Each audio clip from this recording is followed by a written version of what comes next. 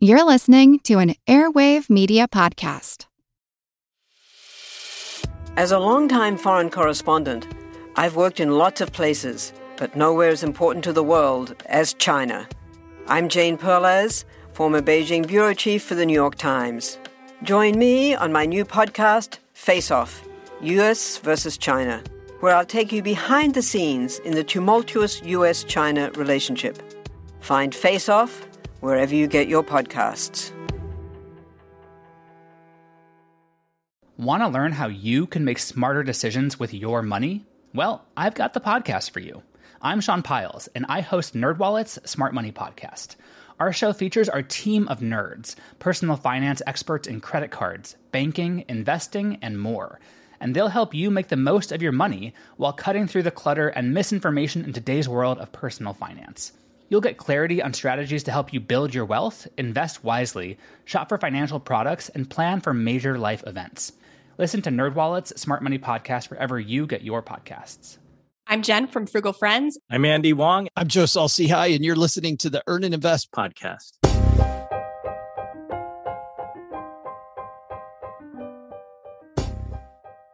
I didn't really think about the ambulances speeding by till I caught sight of the mangled car abutting the embankment right after the entrance to Lakeshore Drive. My heart started racing and the sweat pouring as I remembered losing control of my car on the expressway on a blustery winter morning 15 years ago. The snow hadn't been plowed and I slid right into a semi-truck at 40 miles per hour. Luckily, I wasn't hurt. Though I still, to this day, get anxious about passing trucks in the rain and snow. We've all been through several types of trauma, some of them financial. We've lived through recessions and felt the burn personally or through the stories of our parents or grandparents. When we start to think about an upcoming economic downturn, many of our hearts start to race, our chests start to pound, similar to how I felt this morning driving down Lakeshore Drive. Yet, I can protect myself against hazardous driving conditions. I can buy a super safe car, use snow tires, or wait till the snow is properly plowed to travel. I can winterproof my car, my life, but can I do the same with my money? Can we recession-proof our finances? Jen Smith is a blogger behind Modern Frugality and co-host of one of my favorite podcasts, Frugal Friends. Andy Wang is a managing partner of Runnymede Capital Management and host of Inspired Money. He has been named among the Investopedia 100 most influential advisors. And Joe Saul-Sehy is the creator of the ever-popular Stacking Benjamins podcast and author of Stacked, your super serious guide to modern money management. Joe, Jen, Andy, welcome to Earn and Invest. Jen, I want to start with you. Talk about some dumb money moves you've made in the past during an economic downturn or the fear of an economic downturn. So I don't mean to de-age myself, but our last 2008 recession, I left my fully paid program at a state school and chose to go to a private college for a master's that I had to pay to finish my bachelor's at, and then spend $50,000 to get a degree that would lead me to a profession that wouldn't make more than $35,000 a year. So I didn't, hindsight, it wasn't a great idea, but I'd never been through a recession before. I didn't know what it was. I didn't know I was making a bad choice. So that was mine. Andy, she made an interesting point. She said our last recession, 2008, but admittedly, we had a baby recession, right, in 2020. Andy, talk to me about how we define recessions. People say, you can't even define a recession until it's passed already, or at least it's started already. And people have all sorts of ways of looking at the numbers. What is a recession to you? A recession to me, well, as I read it in the newspaper, they tell me that 2 negative quarters of GDP growth qualifies as a recession. But then there are some subtleties that the different powers that be look at. So it's not just black and white. And therefore, there are different things to account for, I suppose. Anything, Andy, that you specifically, when you see it, you say, we're headed for trouble? Well, for me, I'm looking at GDP growth. I look at corporate earnings. And I think today, it's tricky to say whether or not we're in a recession. I think many people on Main Street say without a doubt, I feel we're in a recession. The cost of gas and food are up. I have less money to spend. Sure, jobs may be aplenty at the moment, but there are plenty of people who have been going through layoffs, and we're starting to see in the credit numbers, right? Credit card companies are starting to see at certain levels that consumers are using credit to pay for their daily expenses. So that's not a good sign. But there was a really good article, I think it was in the New York Times, talking about how this recession seems to be very different because usually demand is down and therefore companies are not hiring. And in this case, companies are saying that they can't find people to fill the jobs, and there's a lot of demand. So is it a recession or not a recession? It's tricky. Joe, answer that question. Is it a recession or is it not a recession? And if it's not a recession, is one coming? Look in your crystal ball for us. Well, the quick answer to that is that's above my pay grade. And frankly, it doesn't matter, right? The question is this crappy? And the answer is yes. And I feel like whenever there's a true recession or a false recession, whatever the semantics are, is this a crappy time? Yeah, I go to the grocery store, it feels crappy. I go to the gas pump, feels crappy. Only thing that really is working for me is if I'm the average person, I have a job, right? Which is not usual. And to Andy's point, consumers are still buying stuff. Like you look at the Disney theme parks are packed with people paying $1 bajillion to a mouse right now. There's still bunches of people that are at the grocery store, at the gas pump. Like I'm not seeing a slowdown in consumer spending, which is where I think Andy's point is huge, which is we're starting to see these credit card balances notch up. When I spoke recently with a gentleman from TransUnion, he said the cool thing about the American consumer was during COVID times, when we had all of this stimulus money that came into the market, people like me, I thought people were going to do stupid stuff with this money. Like we were just going to blow this cash. The cool news is every study I've seen, not just TransUnion, but every study I've seen shows people did really good stuff with it. Credit card balances were lower. They paid off their debt. They put it toward their mortgage. They made their emergency funds better. And so things got better. And I feel like we're burning that right now, right? I think what's happening is we're all burning this goodwill we gave ourselves because we haven't come to the realization that because things are different at the grocery store than they were a year ago, I can't shop the same. Like I have to make some changes, and I feel like we're not. Jen, I'm interested in this idea of changes because part of me says we're on the cusp of a recession, or maybe we're even in the middle of a recession, and we need to change our ways. But then the other part of me says, when you're on the cusp of a recession is the exact wrong time to start making big decisions because you're like me when I was about to get in that car accident or seeing a car accident, your heart's racing, your blood's pumping, and you're being emotional and not necessarily making the cleanest or clearest of decisions. Should we be changing our plans now, or should we have created a great plan in the first place? I'm kind of struggling with this idea. I think it's both. So for big, higher level decisions, it's not the time to change those because those should account for things like recessions, market corrections, stuff like that. An emergency fund should account for a job loss, whether we're in a recession or not. But it is time to make changes in the day-to-day. So where you were treating yourself to going out to dinner 3 times a week, that should be lowered to 1 or 2 times. Or I was just listening to Joe's episode with Len Penzo on the sandwich study. And it's like where you were bringing BLTs to work, maybe you should think about turkey and cheddar.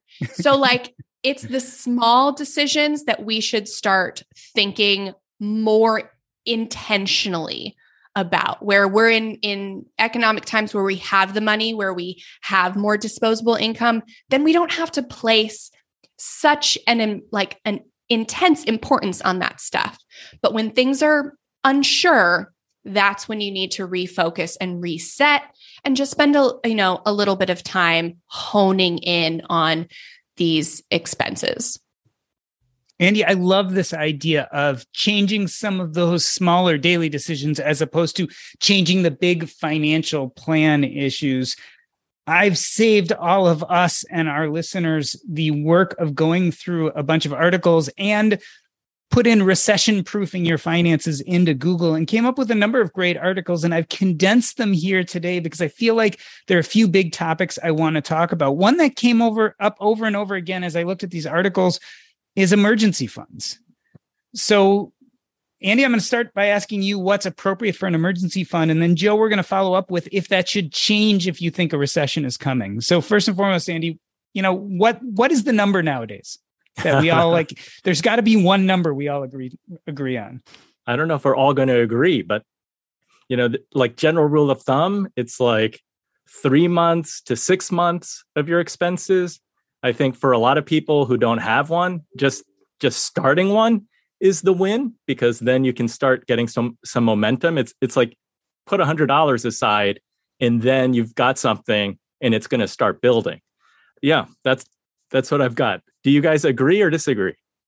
I mean, yeah, I think 3 to 6. I think maybe the only thing I would change in light of a recession is that typically starter emergency funds are not meant to cover job loss. They're typically just meant to cover a quick emergency, $1,000 to $2,000, something you couldn't cash flow if it happened like with your regular income. But if you are in a job that may be more in the industry of disposable income, like travel or hospitality, food industry, then it may be time to beef up that starter emergency fund to something more like 3 to 6 months of expenses, bare bones expenses. Joe, it's an interesting question because I have to admit, when I think of emergency fund, I agree. I don't think of that as replacing income. I think of that as an unexpected healthcare cost, or, you blew all the tires on your car. Maybe the point with a recession is you need an emergency fund and also a replacement income fund for 3 to 6 months. This is so funny. About 6 months ago, I had this discussion with my co-host, OG. And I said, you know what? Back when I was a financial planner, we always called this a cash reserve. We didn't call it an emergency fund. It was a cash reserve. And then I switched over to the financial media side, working with a bunch of DIYers, and they all call it an emergency fund. So my vernacular changed. And I realized emergency fund is wrong. Cash reserve is right, because I want to use it if I go on Google Flights and I find this killer opportunity. Like, one of the questions we always get is, can I spend my emergency fund if I see something on sale, or if I see this opportunity to yes, absolutely. Or, the people that say back the truck up when the market goes down, then I want to put a little more in right now. Well, yes. But if it's just an emergency fund, I don't do that. So I actually told OG, I'm like, you know what? I'm changing it back, guys. Going back.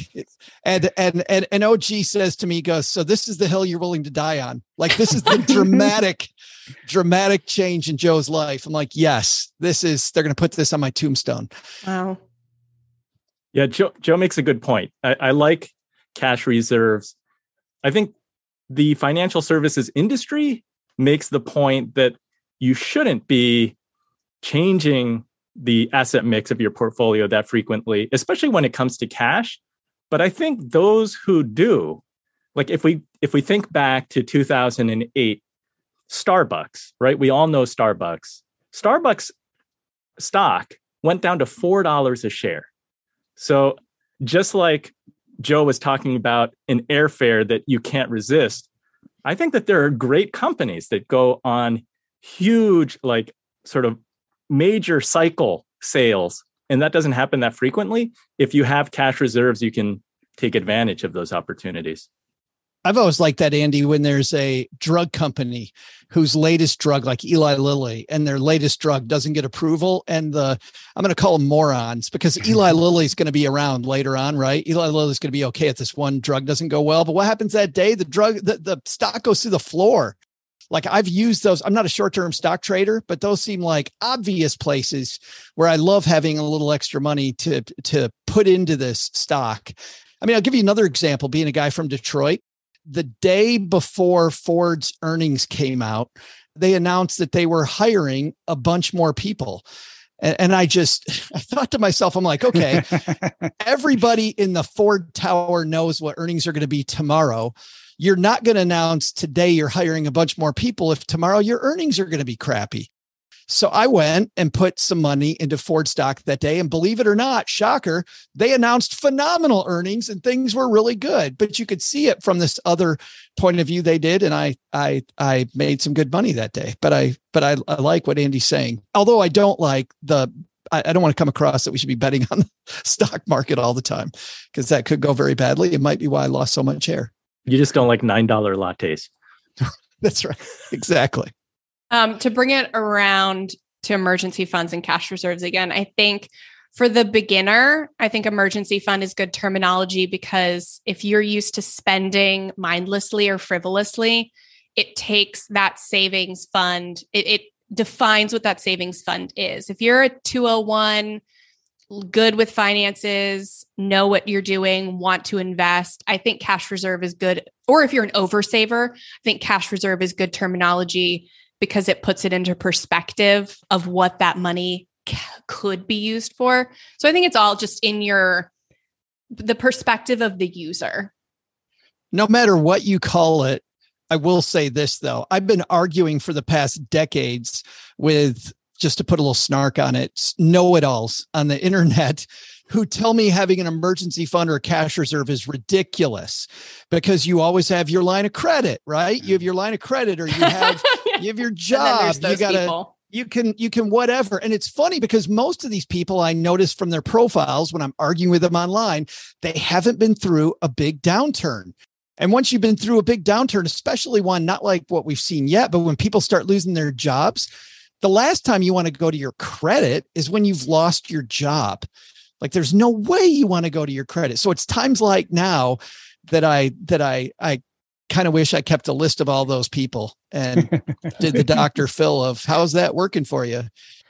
I love this idea, though, and you guys have all brought this up, is this idea that we can toggle the emergency fund really based on what we think our income sources are, right? So if you are an incredibly stable job or have an incredibly stable income source, then yeah, maybe you are backing the truck up and picking up some of those stocks that are cheap. On the other hand, if the economy goes down and so does your job with it, you might want to have a little sterner emergency fund / cash reserves.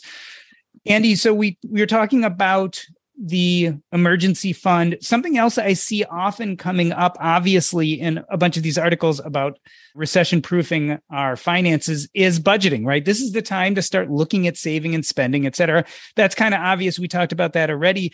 But almost every article uses a term that I was hoping that you could help us understand or define. Often they say we should stress test or test drive. They'll say our savings, our retirement, our budget. What does that mean exactly? How do we stress test our financials? Because, that's what everyone is telling us to do in preparation for this recession that's coming in. And I want to understand what that means, like detailed wise.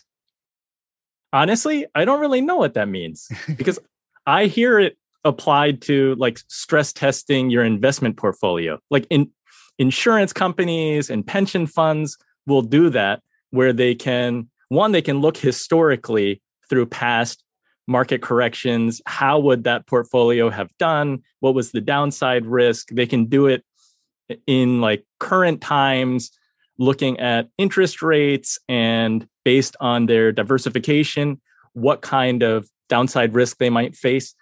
For a personal household budget, how do you stress test other than to, I think, really take a kind of deep dive into your finances to see where are you spending, and maybe hypothetically, if you were to lose your income, what would the scenarios look like, and what is plan A, plan B, plan C?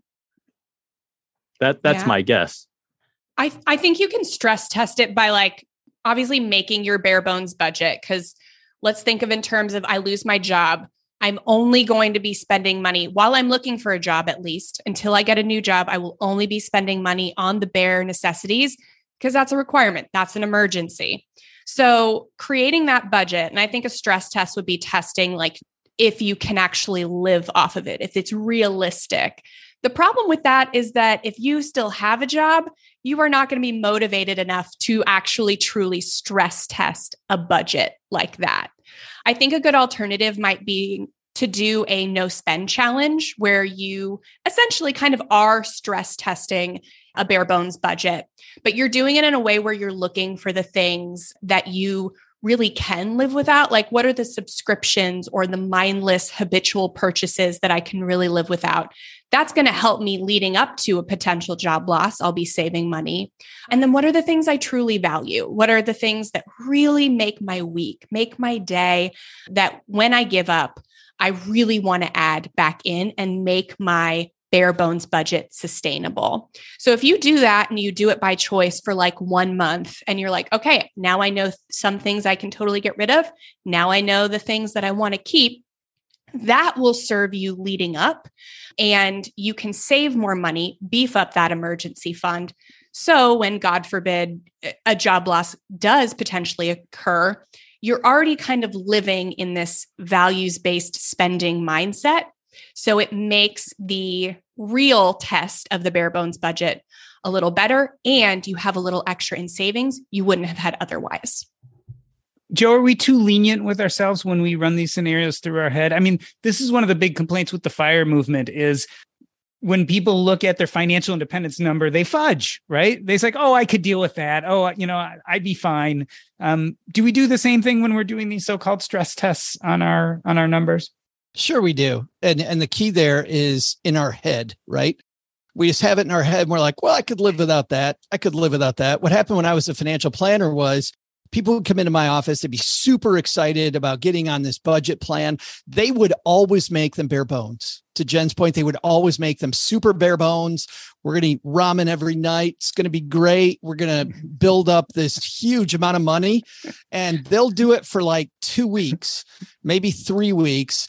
And then they go, if it's a couple, they look at each other and they high five each other because they've been so good. And to celebrate, they go buy a big screen TV and they blow it all, right? All this money they save, they blow it. And it's because there's no shock absorber in the system. There's no outlet valve, those things that Jen talks about that you love.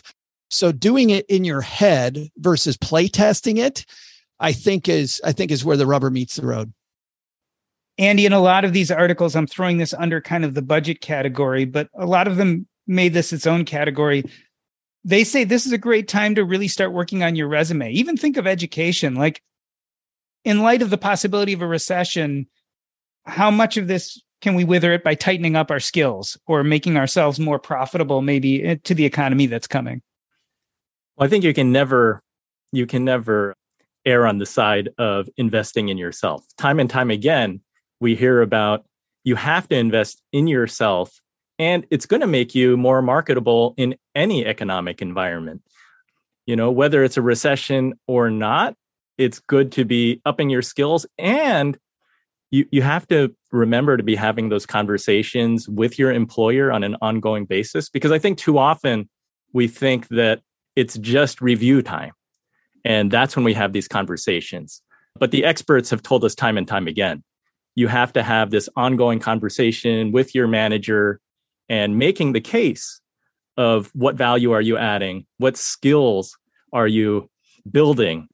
Because you want to improve your value to the company and your pay. Jen, going back to school, is this a horrible time to go back and get that master's? I think it's a great time. I mean, especially if you're in a volatile profession, in a profession you don't want to be in. I mean, they say millionaires are made in recessions, and it's not just through investing. I mean, it's times like these, like I was laid off 8 weeks before I gave birth to my son, and I was forced out of this job that was really safe, had the benefits, and it forced me to take my side hustle that was freelance writing to take it full time. And that was a huge gift. It's a leap I may not have been able to make if I had to make it on my own. And so it's in these times of what feels like maybe loss or challenge or setbacks that really force us to get creative and give us the space to think, what do I want from life? Because we very rarely give ourselves that space. We're just moving through the motions, usually providing for our family, getting through paying the bills. So it can give you that opportunity to be like, hey, this recession, this period of inflation isn't going to last forever. Where do I want to be on the other side of it? And it can force you into that space.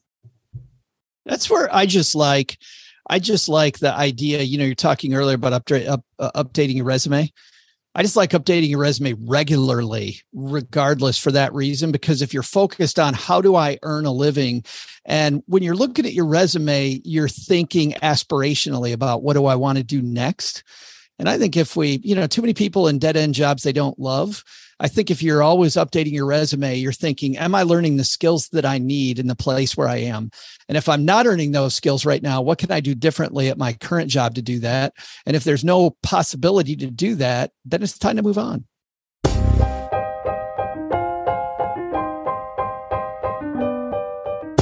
We are talking to Joe Saul-Sehy. He's the creator of the ever-popular Stacking Benjamins podcast. Jen Smith is a blogger behind Modern Frugality.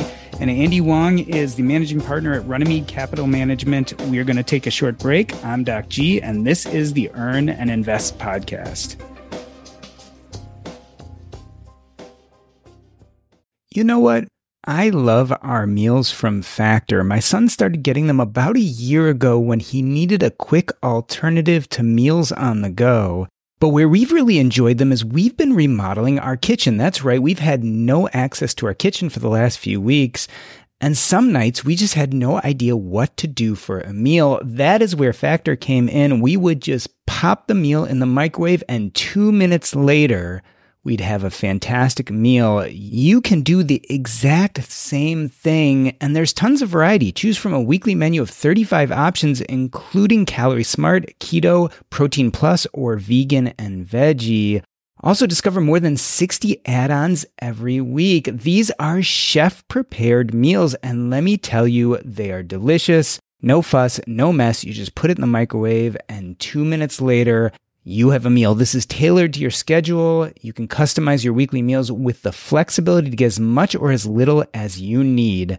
Head to factormeals.com/earn50 and use your code earn50 to get 50% off your first box plus 20% off your next box.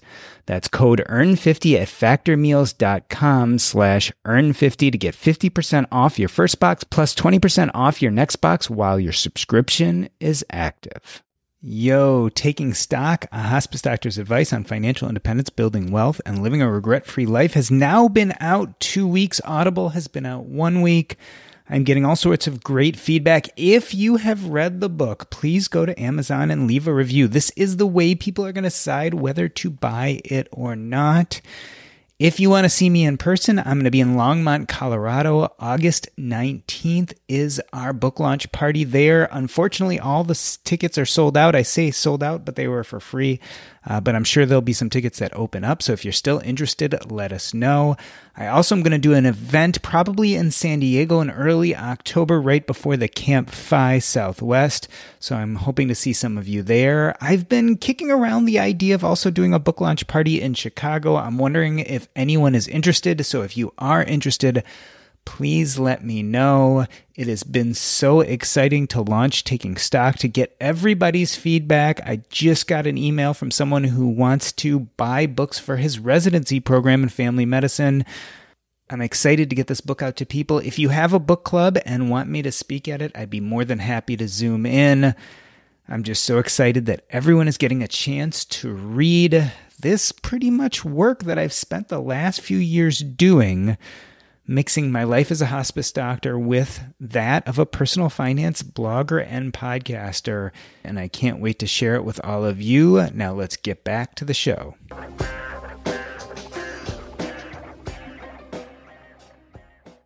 Let me reintroduce you. Joe Saul-Sehy is the author of Stacked, Your Super Serious Guide to Modern Money Management. Jen Smith is the co-host of one of my favorite podcasts, Frugal Friends.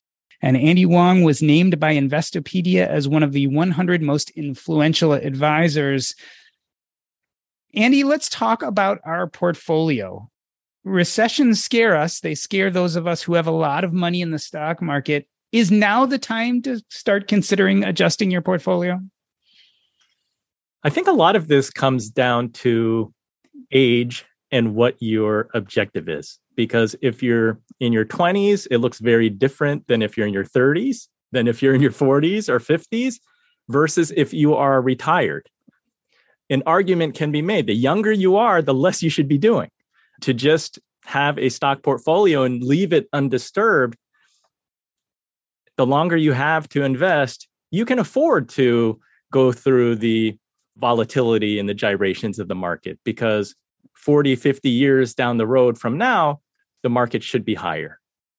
If you're retired and you're on a fixed income, you're really doing analysis to see how long is my nest egg going to last me?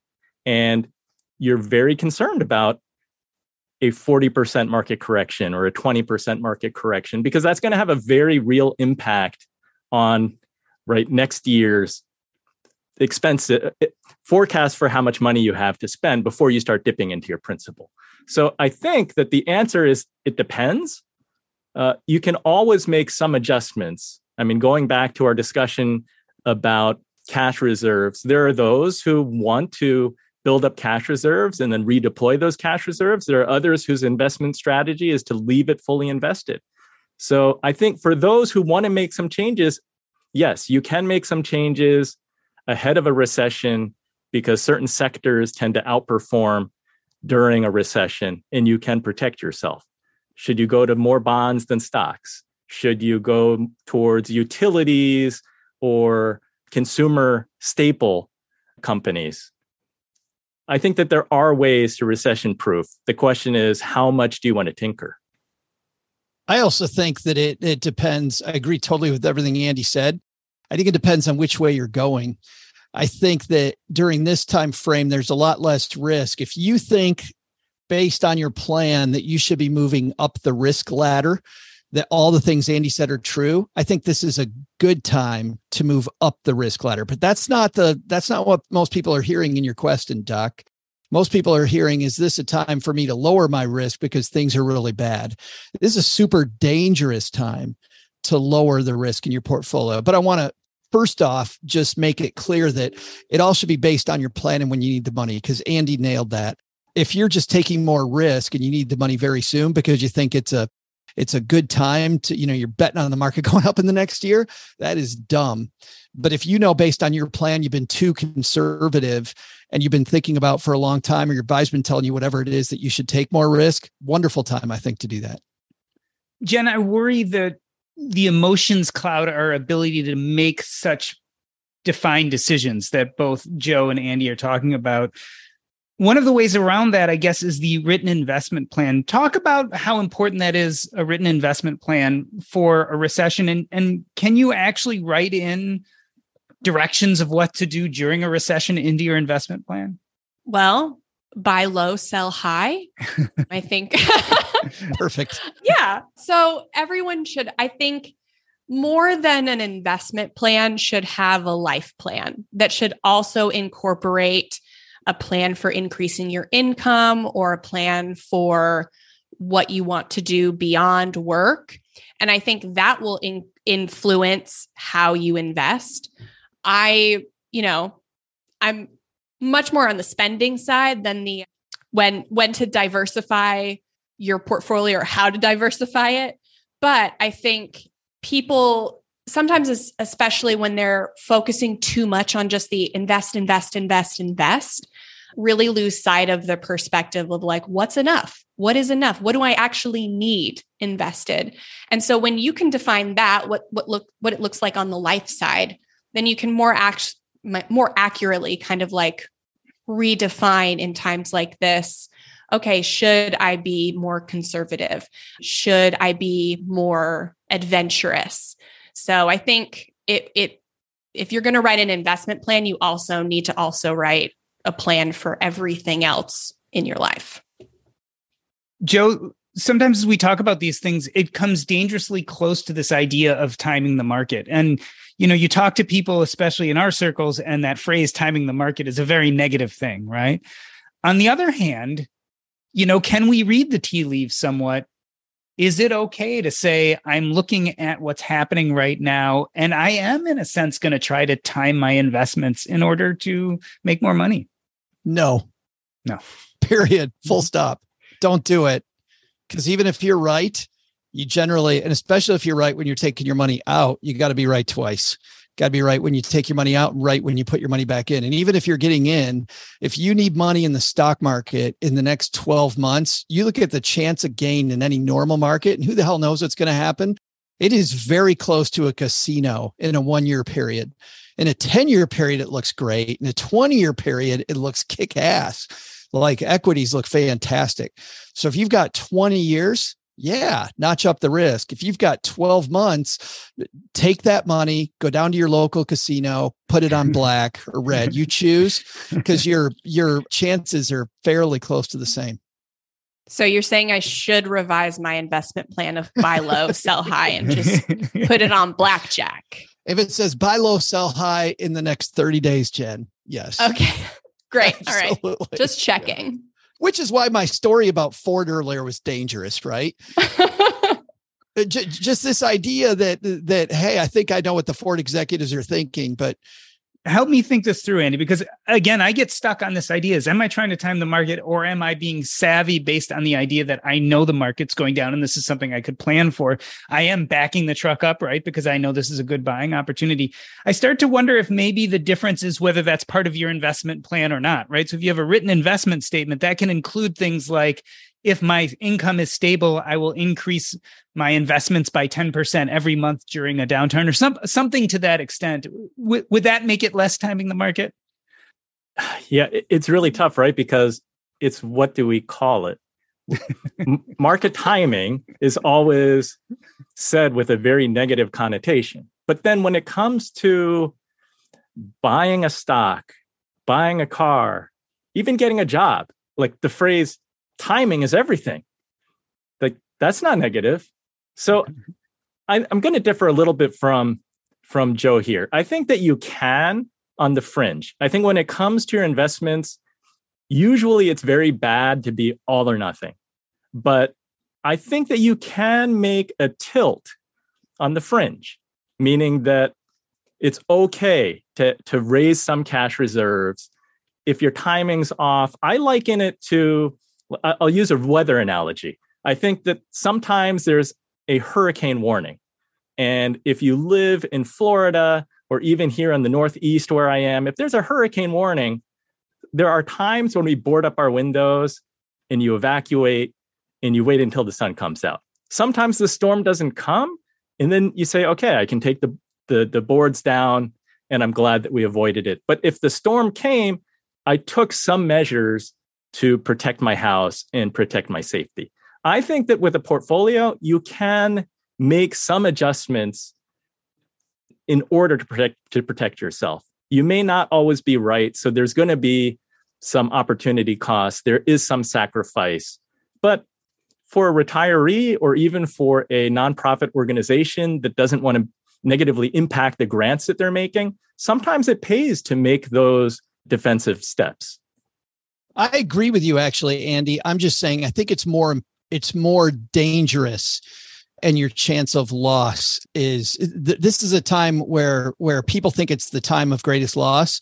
I find it to be more the time of greater opportunity. So of the two, I feel like notching up the risk, which nobody thinks about, is an easier move. I think that if you're going to be defensive, I think you'd agree that the way you play defense has to be kind of, I don't know, stylized. I mean, it has to be you have to be more precise about how you're going to play defense. Doc G, I don't disagree that if you look at the historical performance of many professional money managers, the track record is not there. It's very difficult to be correct, not just once, but twice or multiple times. To be correct consistently is nearly impossible, and it is very challenging. So maybe the answer is not trying to time the market precisely. You're not trying to pick a bottom.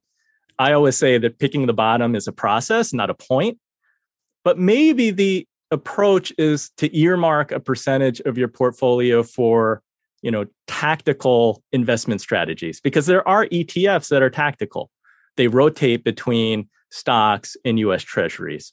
There are alternative investments that should be not correlated with the stock market. So maybe there are ways to play it on the fringe, but not requiring the investor to be making a call one way or the other. Jen, to pivot, we were talking about hurricanes and Florida.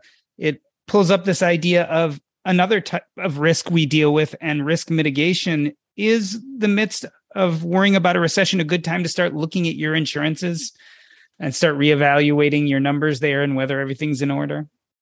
Well, it's funny because I do live in Florida, and I did have a tree fall on my house during Hurricane Irma, but we did board up the house. And I was very thankful to have a thorough home insurance policy. I mean, it's required. We live in Florida, but yeah, I mean, it is time to look at insurances, make sure you have the ones that you are comfortable with, that give you the coverage that you need. And then also looking at the prices and the deductibles, making sure, can I still afford this monthly cost? Should I lose my job? Because it's going to increase quite a bit when you move to COBRA. It's just kind of looking at this stuff and preparing that maybe I need to make a change, maybe just for a year, in November. But it is a great time to be looking at that. And I love the boarding up the windows analogy because it just gave me a flashback. Just too real. Sorry about your tree. Thank you. Joe, I want to round out the conversation by talking about something a little different. We've been talking about common sense, budgeting, your career, your investments. I want to talk about something a little bit different. Let's talk about mental health. I mean, there's a lot of fear out there, a lot of talking about worries about recession and inflation and what's happening with interest rates.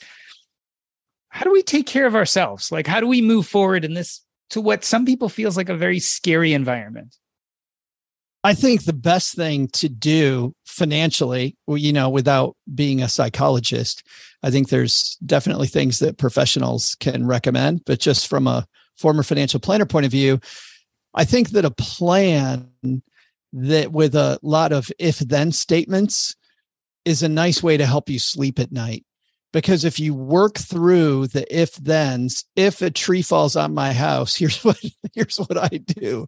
Or even less than that, if a hurricane comes through Hurricane Alley where I live, and my name is Jen Smith, here's what my strategy would be. They talk about how comforting it is for a family. We have a guy on Stacking Benjamins every year from UL, those people that, it says UL listed on your electronics.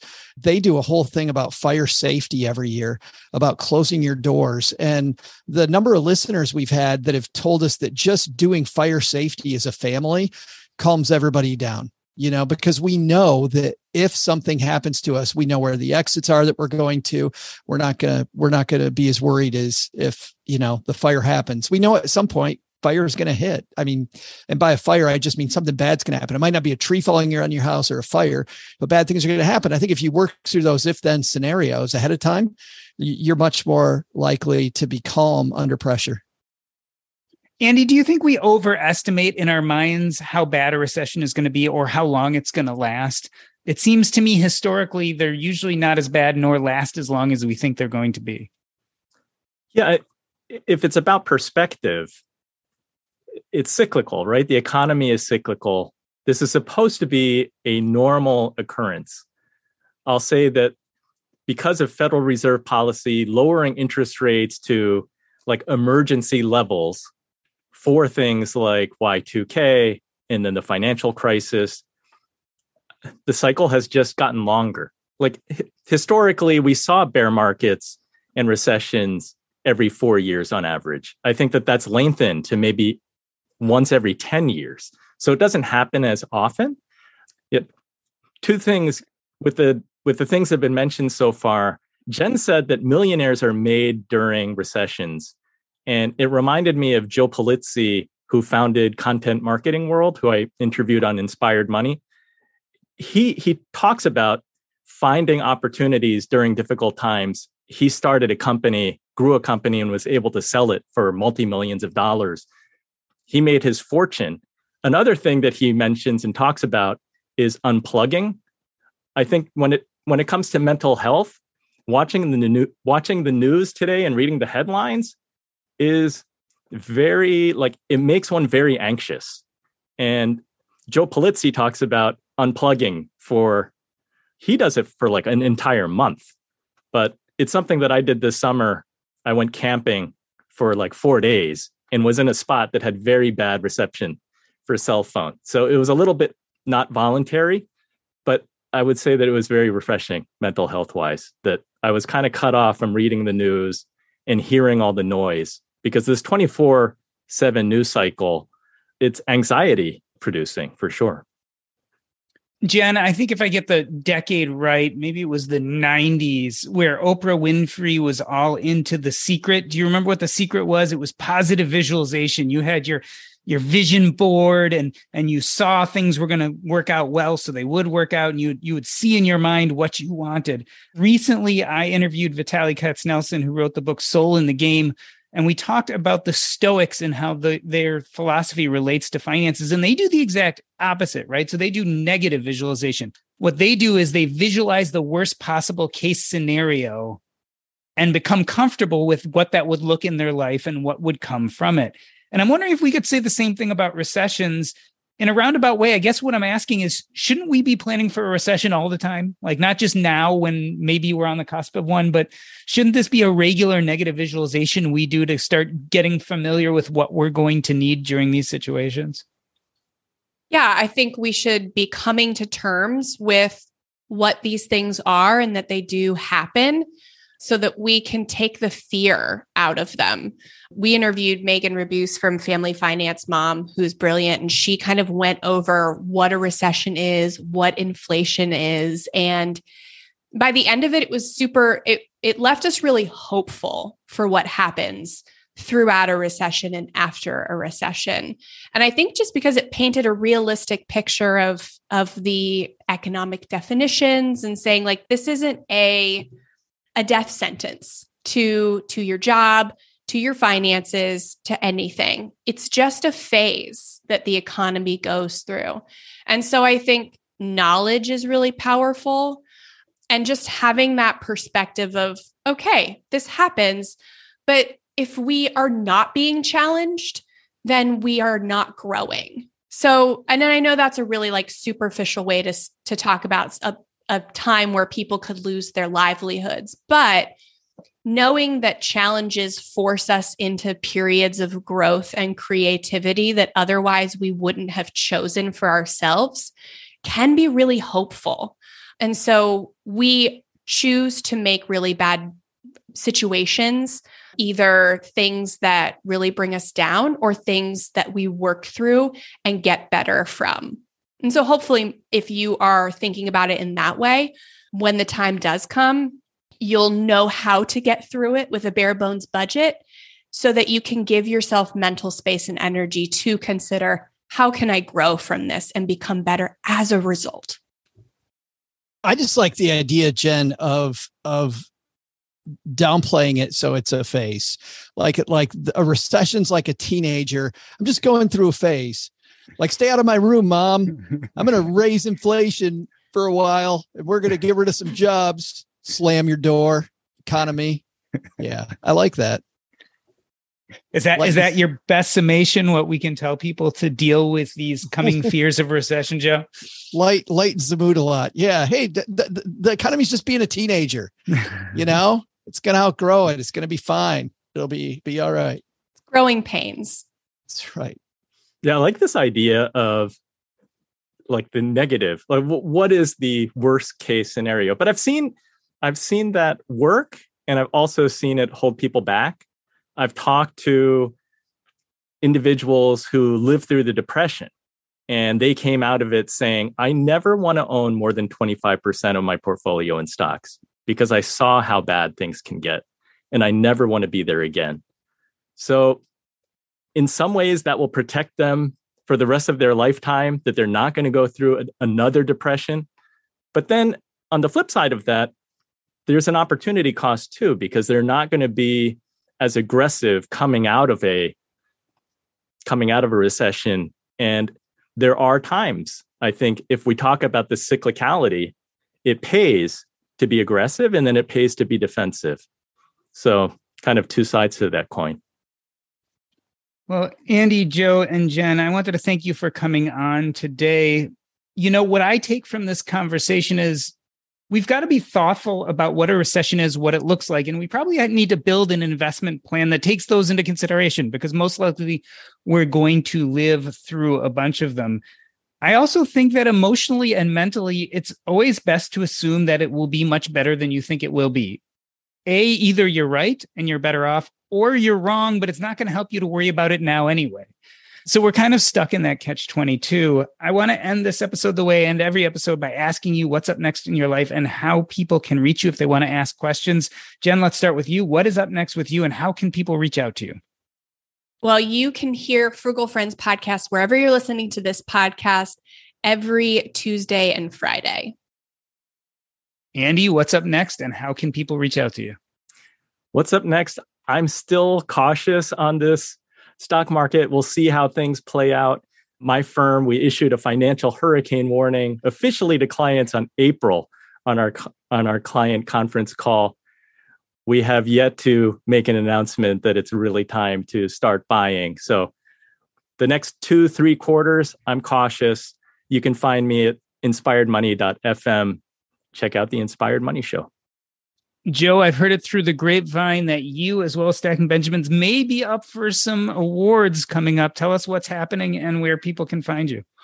We are. What's up with that? But even more exciting, I think, is we're talking a little bit about the personal finance community. We have Nicole Lapin coming on. She's written several New York Times bestsellers. Rich Bitch is one that I think a lot of people know.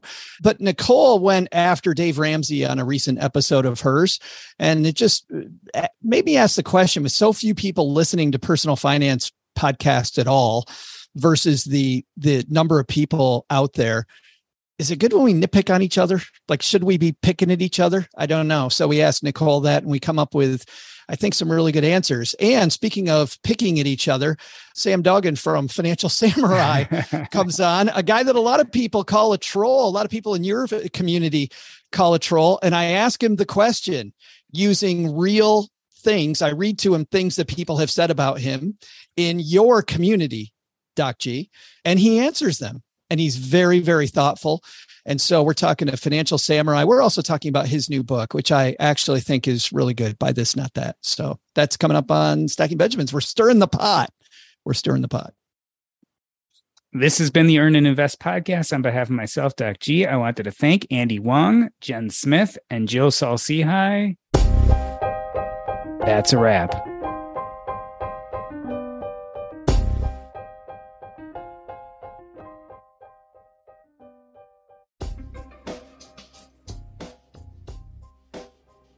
All right. I usually keep it running just for our little chat afterwards. I gotta go. Yeah. Okay. Go ahead.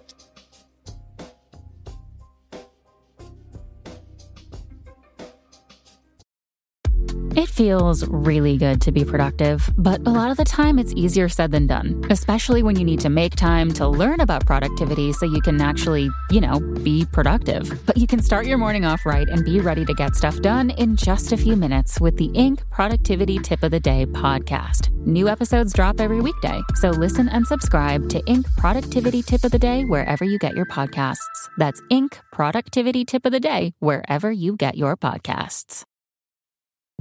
Tech moves fast, so keep pace with the Daily Crunch podcast from TechCrunch. With new episodes every day, this podcast will give you a quick overview on everything you need and should know about startups, new tech, regulations, and more. Listen to TechCrunch Daily Crunch now, wherever you get your podcasts. That's TechCrunch Daily Crunch, wherever you get your podcasts.